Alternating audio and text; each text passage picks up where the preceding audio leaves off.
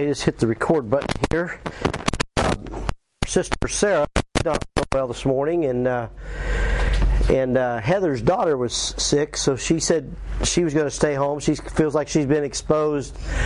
Hey, there's got a couple more people here. But I am glad to see Matt. Matt, you haven't been here for a little bit, so I'm thankful. These guys are going to get an apartment or a house in Harrisonville, so they're going to live close. Hey, brother. Hi. Morning.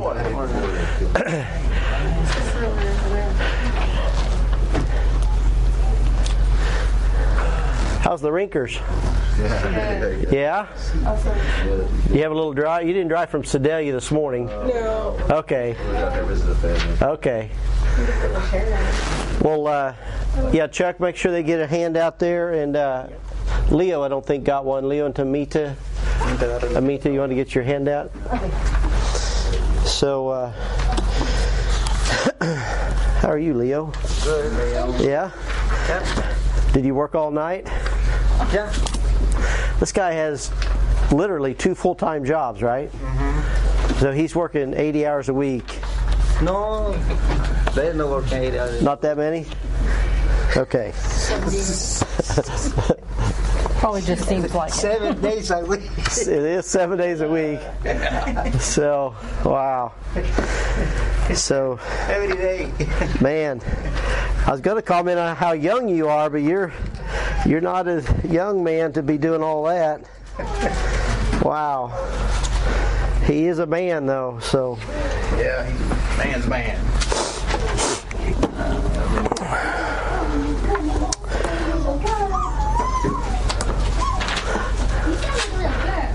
What are you guys doing to that baby?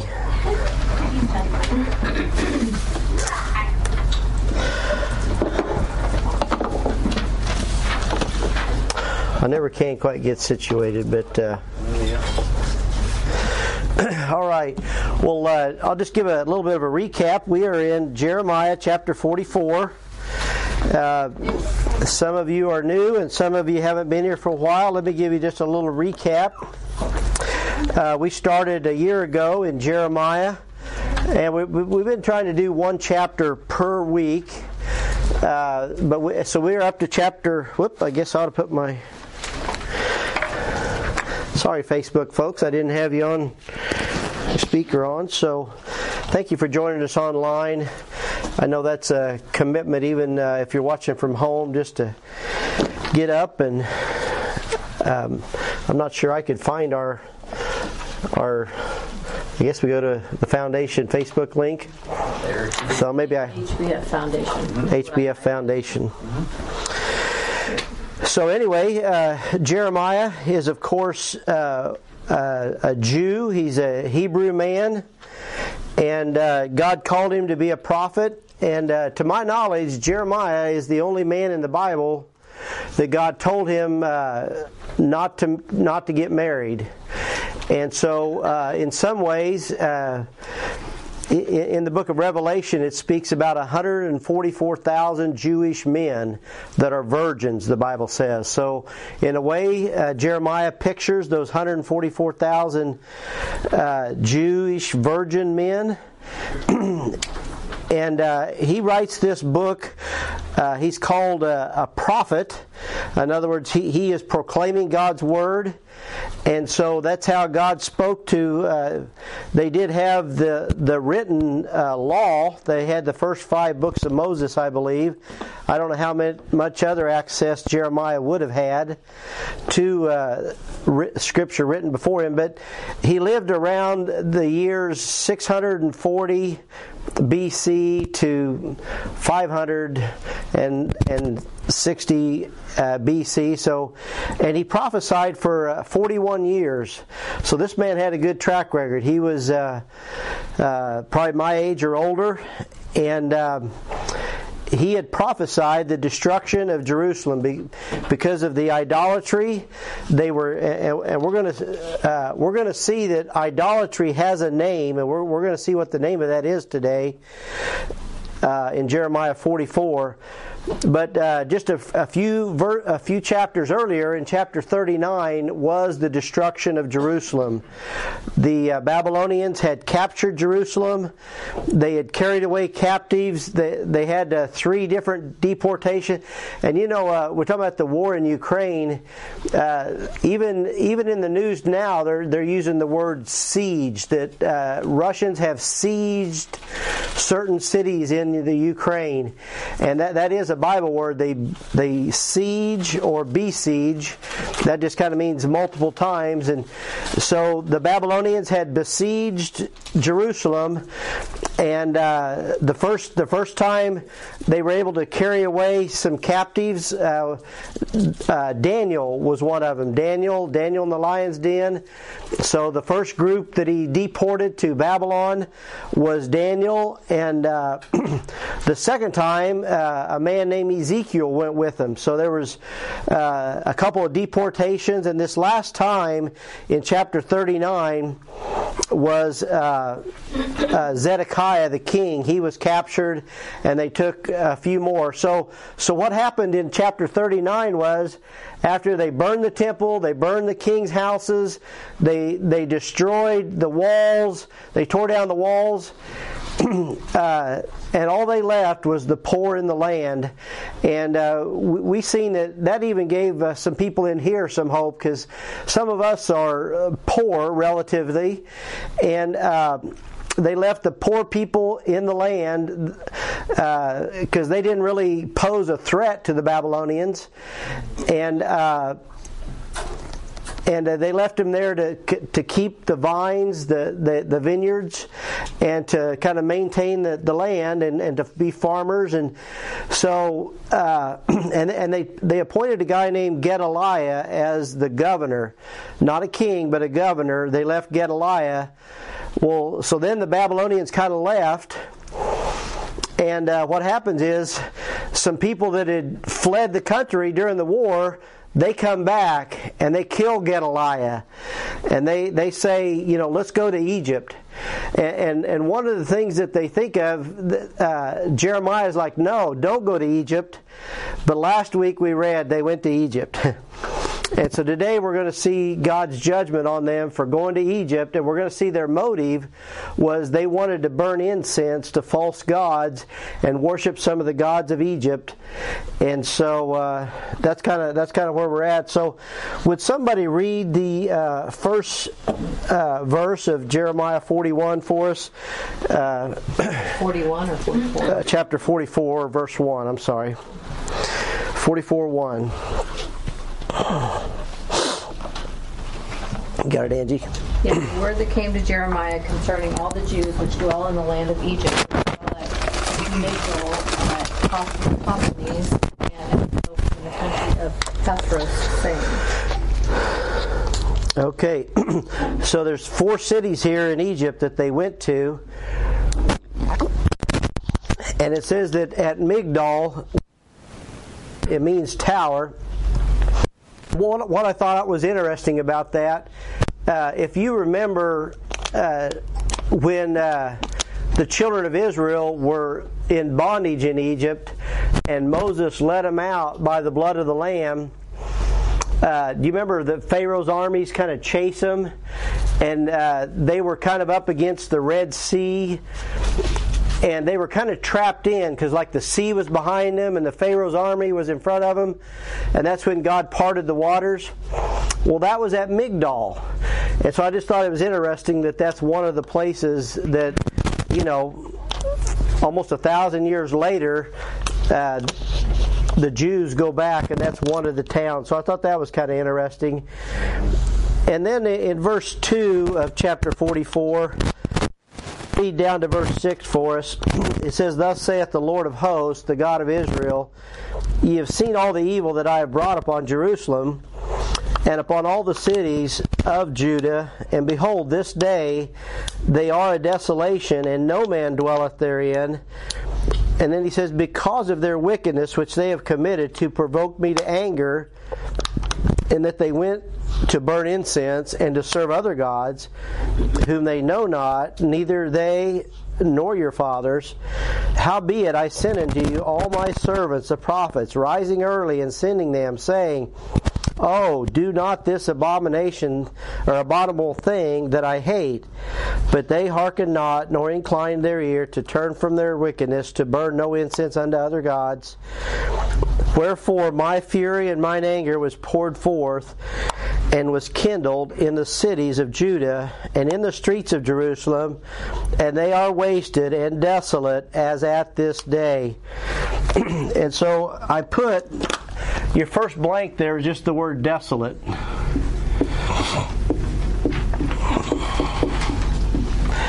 And it's really interesting here that our Lord, we have a personal God, don't we? It says He can be angry. There's a place in Psalms that says that God is angry with the wicked every day. That's quite a deal, isn't it? We were looking on Friday night. The Bible says to grieve not the Holy Spirit. The Holy Spirit's a person. He can be grieved. God can be angry. The Holy Spirit can be grieved, and it's listing some reasons why here. And it says they were burning incense to other gods. They were serving other gods. God kept sending them prophets. They were rising up early. Not only early in the morning, but early in the life of the nation of Israel. Right from the start, God would send them prophets, and so that early kind of means both things. Just they would get up early in the morning and have time with the Lord, and so we all should be doing that.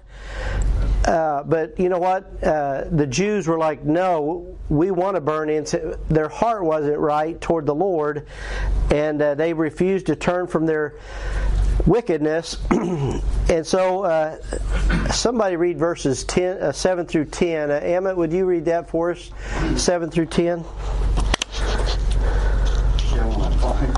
Okay, chapter 44. Okay.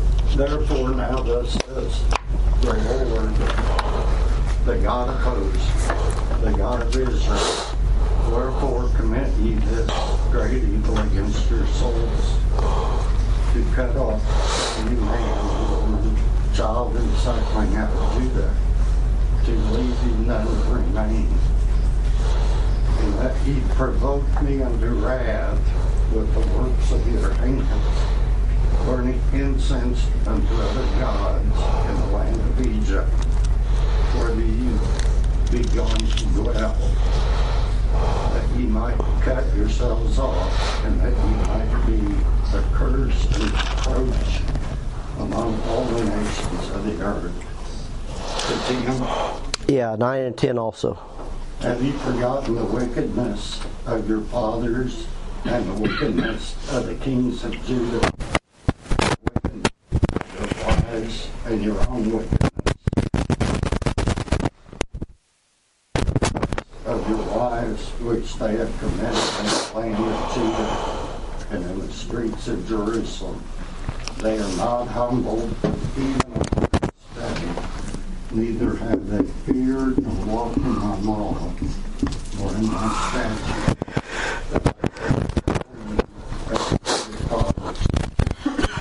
All right, thank you, Emmett.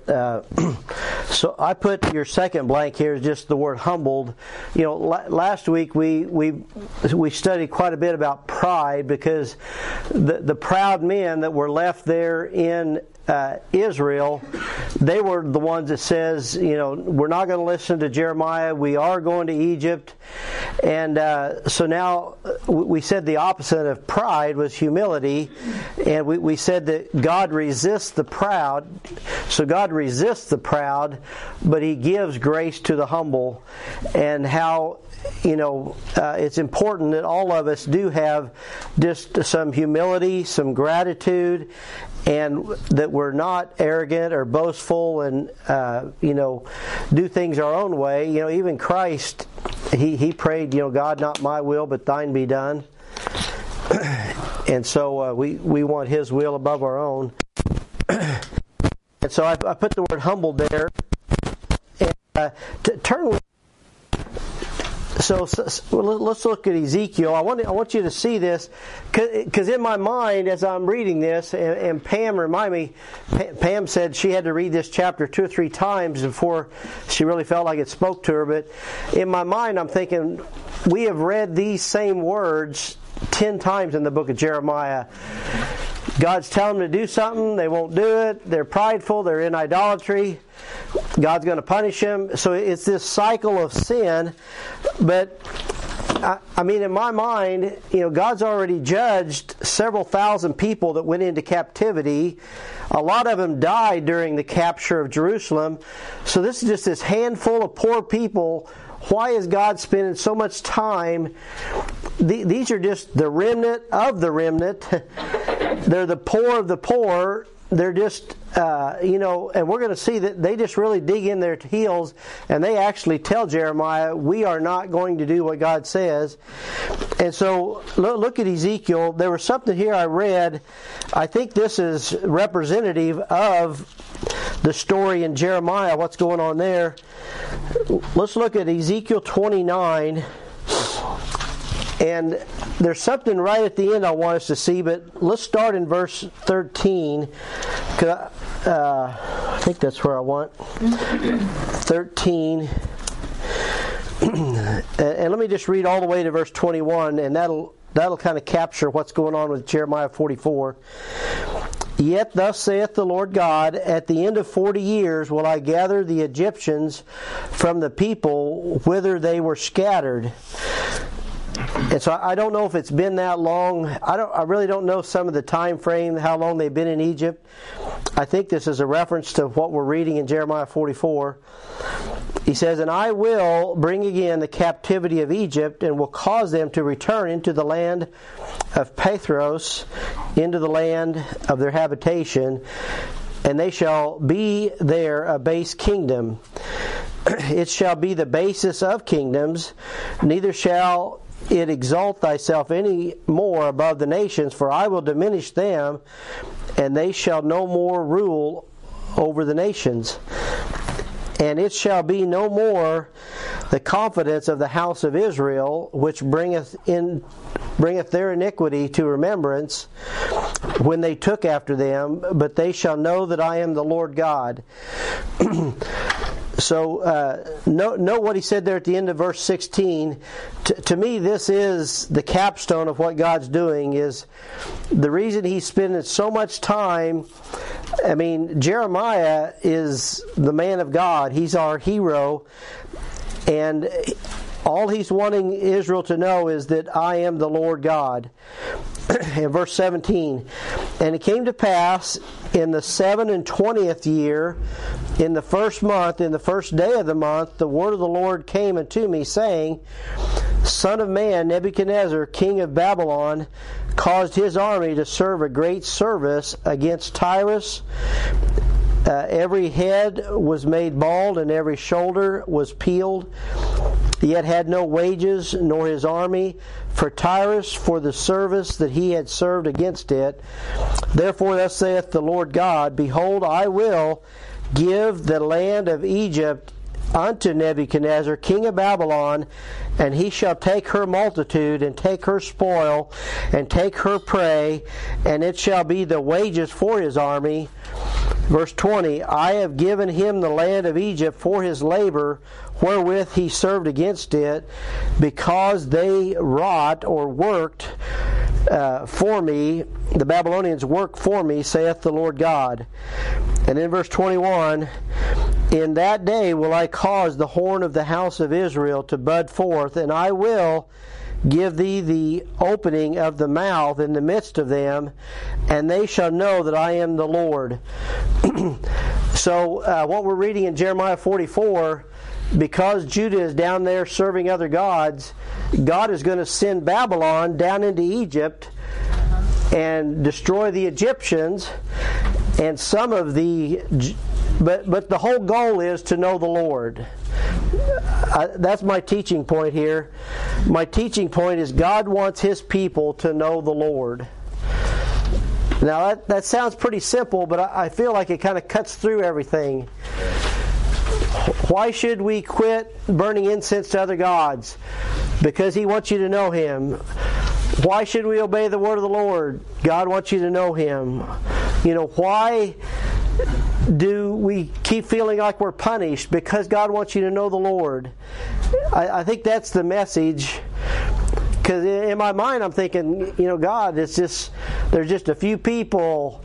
What's the big deal? It's like you keep sending them prophets and you keep telling them the same things. He wants them to know the Lord. He wants us to know the Lord, right?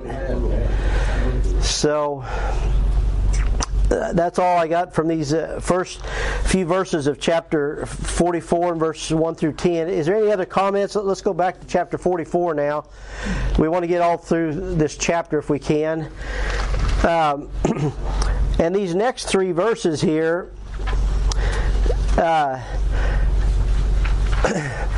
let me ask you, my presumption here, I believe that God gives us repentance. Repentance is kind of a gift. So how does He do that? I mean, I can tell you how He did it in my life. He let me go broke farming in North Missouri, and every day was a nice day. My crops burned up. It was a wet spring. It was a wet fall. We had to mud our crops. The whole year was a disaster. We lost all our money in 83. But God was doing that, looking back, to bring me to repentance. And I think that's what God is doing with Israel. He's got them down there. They're so determined to do wrong. And God's like, I just want you to know me. He's having to kill some of them to bring repentance to the others. And so let's read, in fact, Marcy, why don't you look at chapter 44. All right, everybody else turn to 2 Timothy, but Marcy's going to read 44, 11 through 14, and everybody else is going to go to 2 Timothy. Therefore thus saith the Lord of hosts, the God of Israel, behold, I will set my face against you for evil, and to cut off all of Judah. And I will take the remnant of Judah that have set their faces to go into the land of Egypt, to sojourn there, and they shall all be consumed and fall in the land of Egypt. They shall even be consumed by the sword and by the famine. They shall die from the least even to the greatest, by the sword and by famine. And they shall be Yeah, it's like poop. It's your excrement. That's what it is. You're going to be like poop. In the astonishment and the curse and reproach. For I will punish them that dwell in the land of Egypt, as I have punished Jerusalem by the sword, by the famine, and by the pestilence. Okay, so wow, that's pretty harsh. I'm going to bring the sword. A lot of you are going to die. Did it use the word escape? Isn't that that she read there, 11 through 14? 14 shall escape or remain. Yeah, so that's what I had you put in your blank, is just the word escape.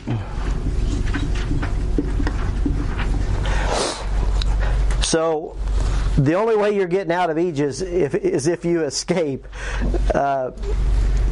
So now the rest of us look at 2 Timothy, and we're going to read 24 through 26.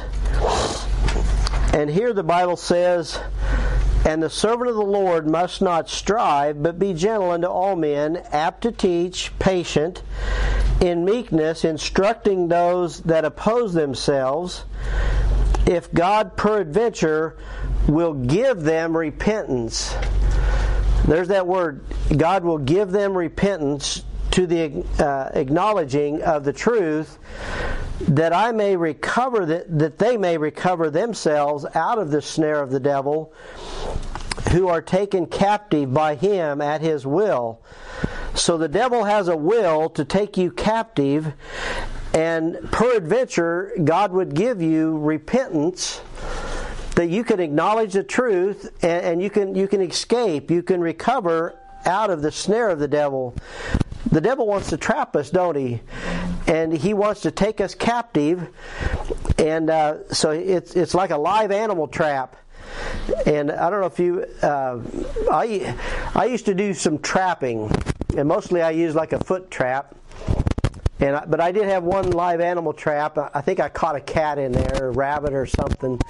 It was something. But my goal was to trap raccoons. But I would kill them. But the goal of a live animal is to take them captive. And so you could transport them or kill them, I guess, for the hide or whatever. But anyway, if you really think about that, how God gives us repentance. So, we believe that God uses suffering for a reason. And for a lost person, God orchestrates the events in your lives to bring you to repentance, doesn't He? Just like, I am not a good swimmer, but if I was out swimming, as long as I feel good and the waves are calm, I could swim. But if it gets windy or dark or stormy, I'm going to sink pretty quick. So I'm going to need a life preserver pretty quick. And so I think God, you picture like, lost people. When we helped start a church in Overland Park back in 96 or 7, and that was one of the things that we were up against. Is it's a very affluent city, Overland Park, Kansas.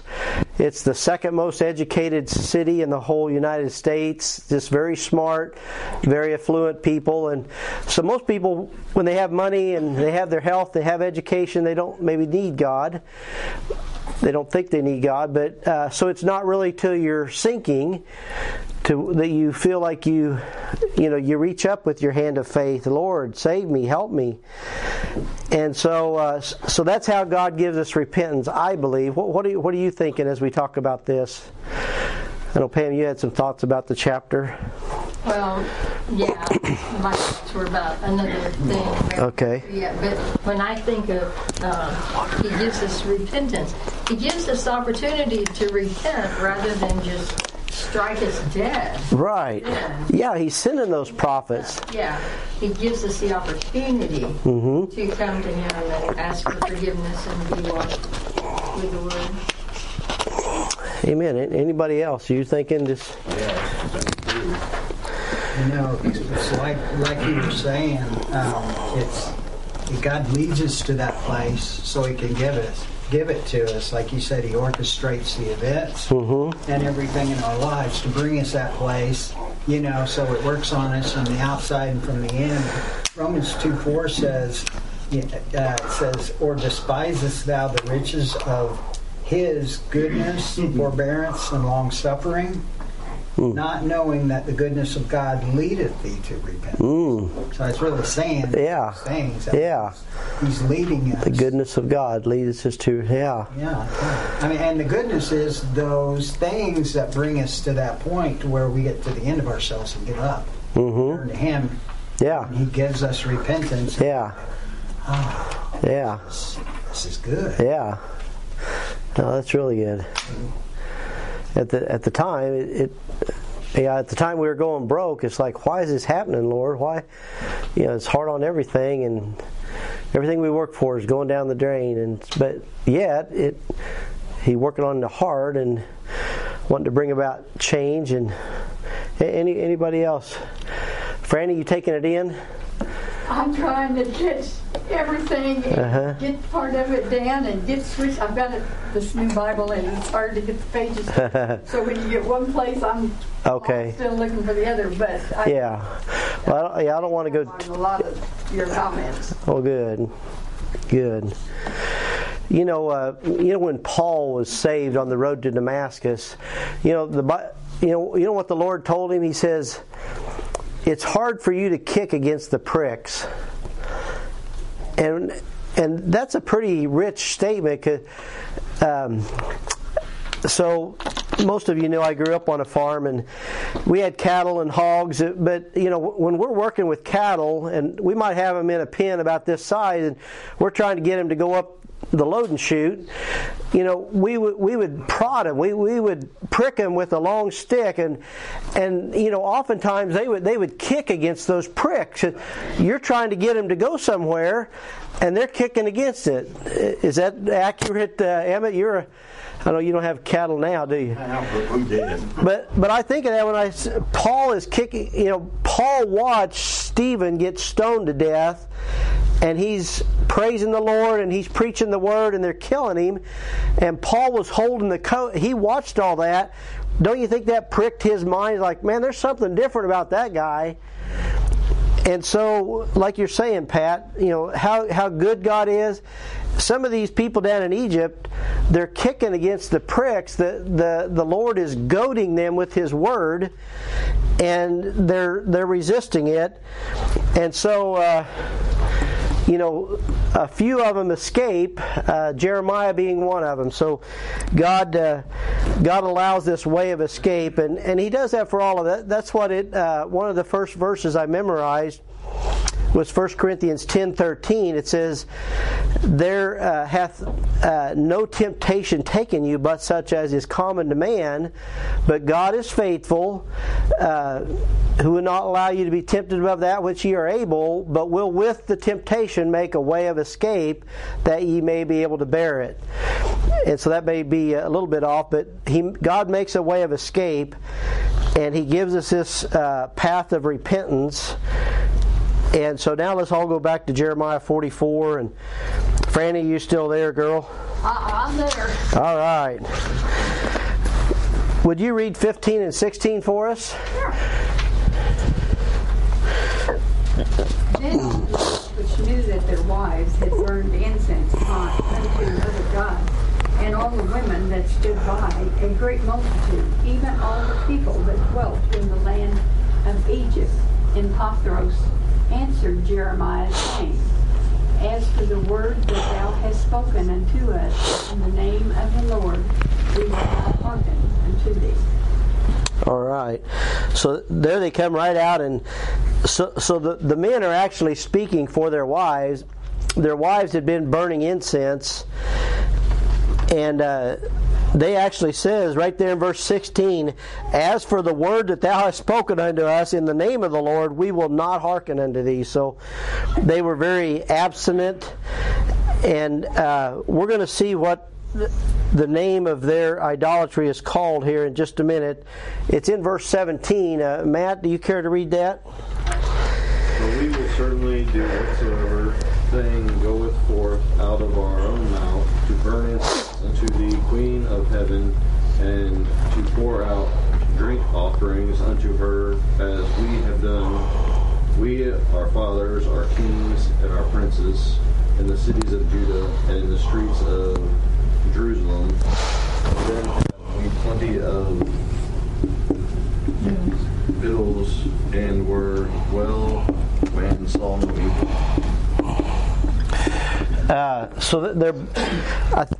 This phrase came up in Jeremiah 7, and it's 4 times. I didn't leave you a blank for that, but this is what the name of their idolatry was. Is they're burning incense. What do you think that means, to burn incense?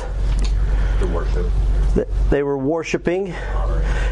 So I mean, physically, I don't know if I've ever bought incense, but I think of it kind of like the punk that you light fireworks with. That's kind of incense. It's it has kind of a smoldering, but the Bible likens incense unto prayer, and so that's why Jim is saying they're offering their incense, and as the smoke goes up, it's like your prayers are going up to heaven, and so it's kind of a physical representation of our spiritual prayers. And so they're worshiping this Queen of Heaven, and so I wanted us to talk about that here a little bit. I found a website. If you would like that, I can.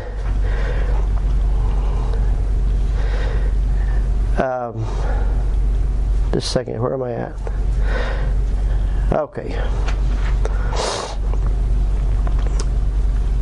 So this Queen of Heaven, and I know Pam, you mentioned this when we were back in chapter 7. I didn't really zero in on it like I feel like I'm going to today.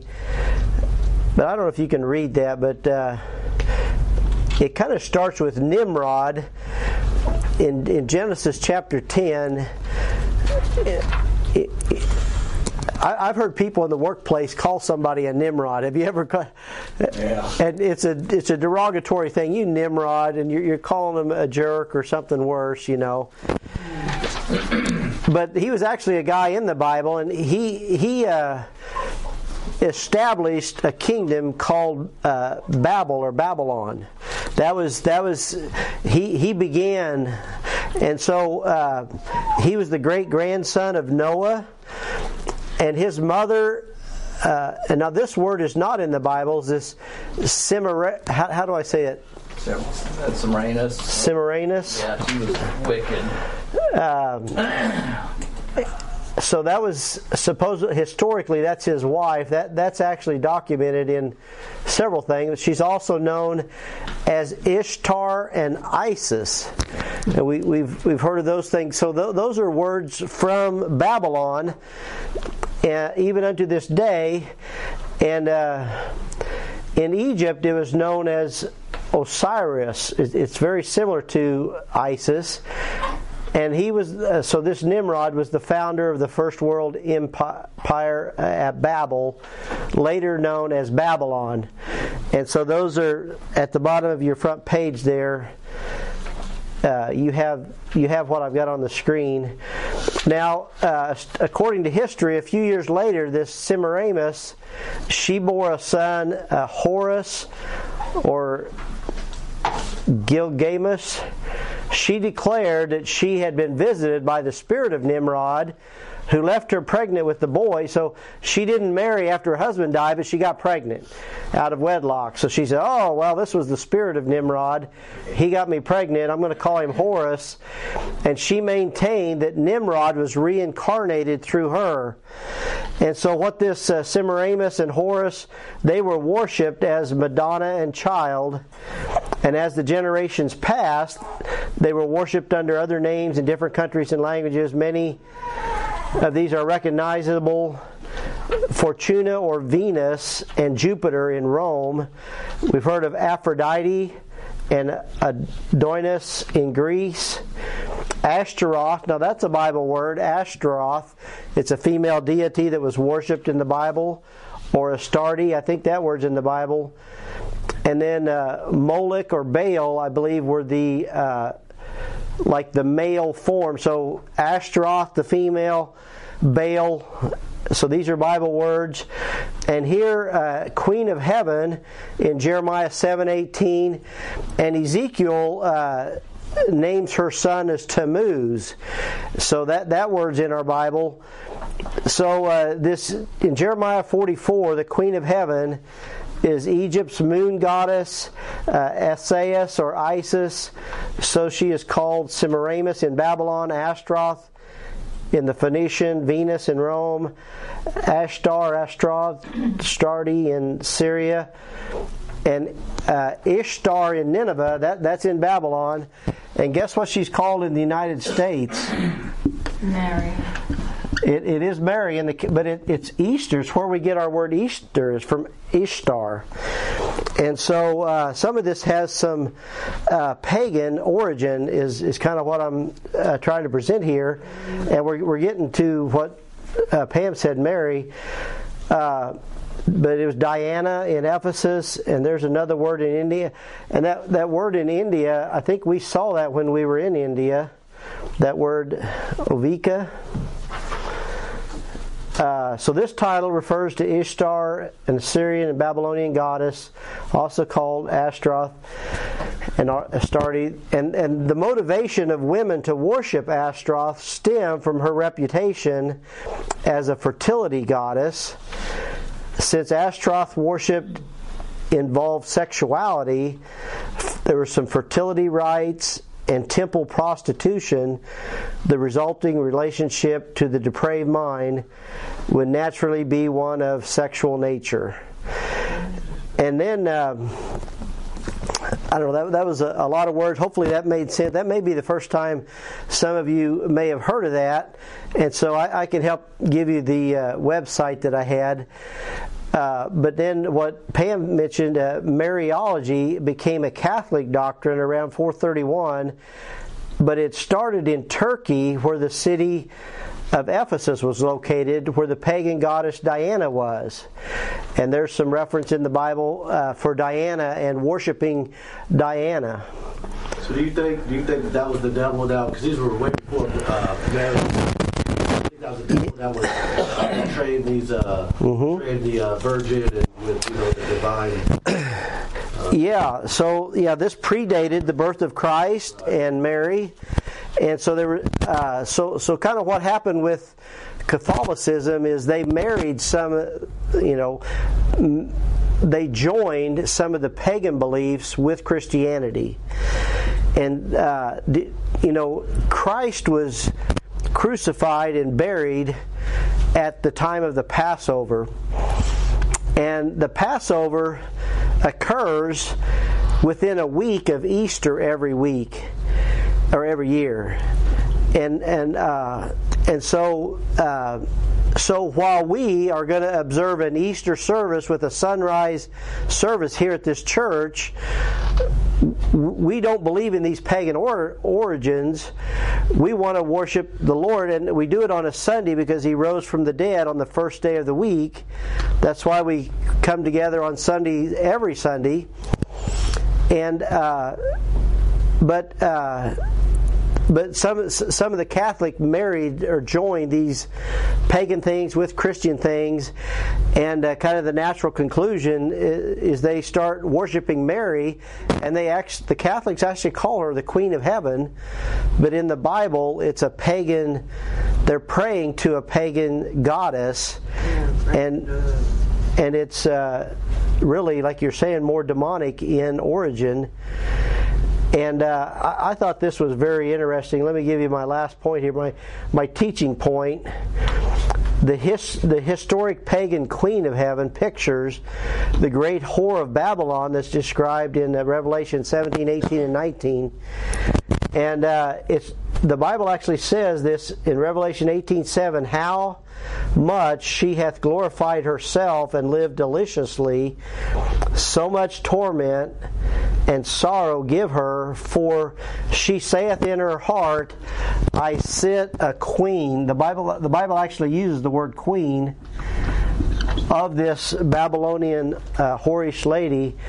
She says, and am no widow and shall see no sorrow. So anyway, hopefully that's instructing. It's a little bit like, wow, that's pretty. Steve, you're saying some pretty strong things here today, and I feel like I am, but I feel like I kind of understand what's going on here and why this is so dangerous. And let me turn my page here. Kind of what's so dangerous about it is, Mary herself, she praised God, and she said, the Lord God my Savior. Mary was blessed among women, and we don't want it to diminish from that. But she needed a Savior. She called God her Savior. And, and I gave you another reference in Luke there where people were coming to her, or they were coming to Jesus and saying, boy, how great it is, the womb that bare you and the paps that you sucked as a child.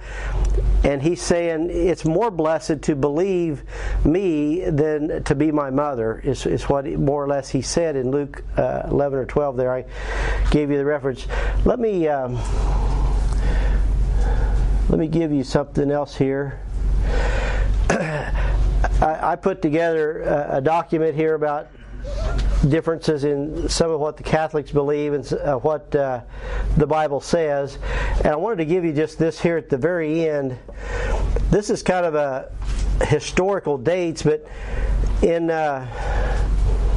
300, so this is 300 years after the Lord, after AD, They established prayers for the dead. 313, they made the sign of the cross. In 375, they worshipped of saints and angels. The first Mass was instituted, 394. And then there, 431, they begin to worship Mary. I don't know if you see that. Can everybody see that, kind of? Okay. In 500 AD, the priests began wearing, robes and different than the lay people. I'm not sure what the extreme unction is. The doctrine of purgatory was introduced, 593. That's like a holding place. It's not heaven or hell. It's a place of purgatory where you can, do a certain amount of suffering to pay for your sins. In 600, the worship service was conducted in Latin. They also began directing prayers to Mary in 600. And in 607, this Pope Boniface III was made the first pope. About 100 years later, they started kissing the Pope's feet. 786, worshiping of images and relics. 850, they started using the holy water. Then almost 1,000, they canonized dead saints. So I think even today, even in our lifetime, I think in order to be a saint, you have to have some miracles attributed to you after you die or something like that. It's something like that. They have some things written. But in the Bible, it talks about saints as being just living Christians. It's all the saints at Ephesus, the saints at Philippi. They're living people. In the Bible, saints are people that are just Christians that are alive. But saints just mean that you're separated. You're being sanctified. So, 998, they fast on Fridays and during Lent. I've got a friend right now that's dating a Catholic girl, and he's giving up Coca-Cola for Lent. And he's telling me how hard it is. It's like, I usually drink a Coke every day. He's a real disciplined guy, but he's dating a Catholic girl, so he's giving up Coke for Lent. And that's a guy I work with today. 1079, the celibacy of the priesthood. That just means that the priests cannot have sex, right? They're not to be married. They begin having prayer beads in 1090. The Inquisition, I don't know if that's the Spanish Inquisition, 1184, but they punished, or you'll be a Christian or I'll kill you if you don't. That's basically the Inquisition. We're going to put you on the racks until you recant of your beliefs and believe like we do. Sales of indulgences, you could sell your property and give so much to the church, and they could help pay for your dead loved ones to get out of purgatory, that kind of thing. Transubstantiation is where they believe that the unleavened bread becomes the literal body of Christ, and the wine or the grape juice becomes the actual blood of Christ. The adoration of the wafer, they call it the host. And in 1229, the Bible was forbidden to lay people. Now that should be a big flag right there. That's why I put that in bold and underlined. It's like, all of us in here, including myself, we're lay people. You're not clergy. I'm not clergy. When we went into the jail, they called us clergy because, I think Pat and I we're licensed ministers, and but anyway, lay people were forbidden to have a Bible. They're like, only the priest can know what God says, and we'll tell you what it says. Was their thought. What are you thinking, Franny? That's exactly right. Because back when I had one of my surgeries, sometime, it's been several years back, the nun came in and asked if she could pray for me, before surgery and everything. And I said, sure. And so she said her prayer. And then I came back with a question to her about, and I don't even remember now what it was about or whatever. And she says, oh, well, I don't know. I've never heard of that. And so some of the nuns and stuff, it's the same way. They kind We're not allowed, or at that time, we're not allowed to read the Bible. Wow. And I started quoting some different verses, and she just looked at me like, "That's in the Bible?" And I said, "Yeah." And so, but I was just so taken aback that here, in my mind, the nun should know everything, like the priest and whatever, and she didn't know anything. The way I looked at it. Well, that's a good comment. That kind of says what we're saying here. Anyway, I guess we'll just read the rest of these. The cup was forbidden to people at communion. I'm not sure what that means. The doctrine of purgatory was decreed, is written down. The doctrine of the 7 sacraments. And I think what's funny about that is one of the sacraments is marriage. And the priests are forbidden to marriage. So the priests can't even take part of some of the sacraments, because one of the sacraments is marriage. So the Ave Maria approved, Ave Maria, Jesuit order founded, tradition of granted equal authority with the Bible. So now they can say that, Augustine said this, so even though the Bible says this, if they contradict each other, they may go with the Bible, they may go with what St. Augustine said. The Apocrypha was declared as Scripture at the Council of Trent, 1546. Immaculate Conception of Mary. So see, they not only believe. The Bible says Mary was a virgin when she conceived Christ, but it mentions other children. But the Catholics believe that she was a perpetual virgin, that she never did sleep with a man, and even her conception was miraculous, I think. So, Syllabus of Errors proclaim infallibility. So that's kind of the three authorities of the Catholic is the Bible, tradition, and then even the Pope. If the Pope says something that is contrary to the Bible, now that presents a problem because he's infallible when he speaks in certain settings. So public schools were condemned. I didn't know about that. So I guess that's why they have some Catholic schools. Assumption of the Virgin Mary, and then Mary is proclaimed the Mother of the Church. I think that was at Vatican II, one of their big councils. So anyway, there's several things there about Mary, and I won't dwell on that. And really, I'm not saying anything. I hope I'm not saying anything bad about a Catholic person, but we just don't believe in some of their practices. Does that make sense? Anyway, I really don't usually go off on a tangent like that, but I feel like it fits in our scripture because they do call Mary the Queen of Heaven, and the chapter we're studying today says that is an idolatrous practice, and God is going to punish His people for doing that. So anyway, that to me, we're just going to stick with the Bible. Amen? All right. We got 10 minutes left. Hopefully I didn't wear you out. Back to verses 20 through 28. Jeremiah rebukes the remnant. And what he says here, let me read, I think it's... Somebody read verse 28 for us. Who wants to read that?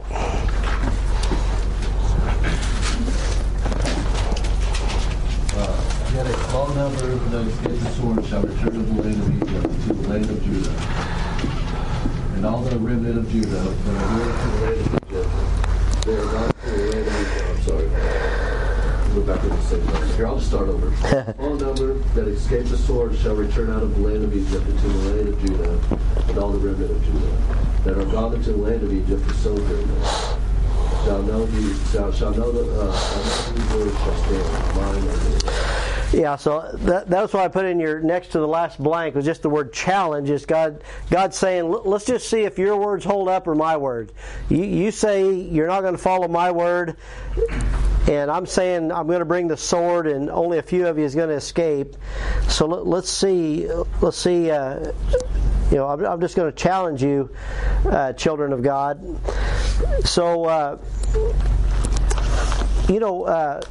I brought this up Friday night. To me, people that have had addiction issues, addiction, and let me just share this. The word Babylon,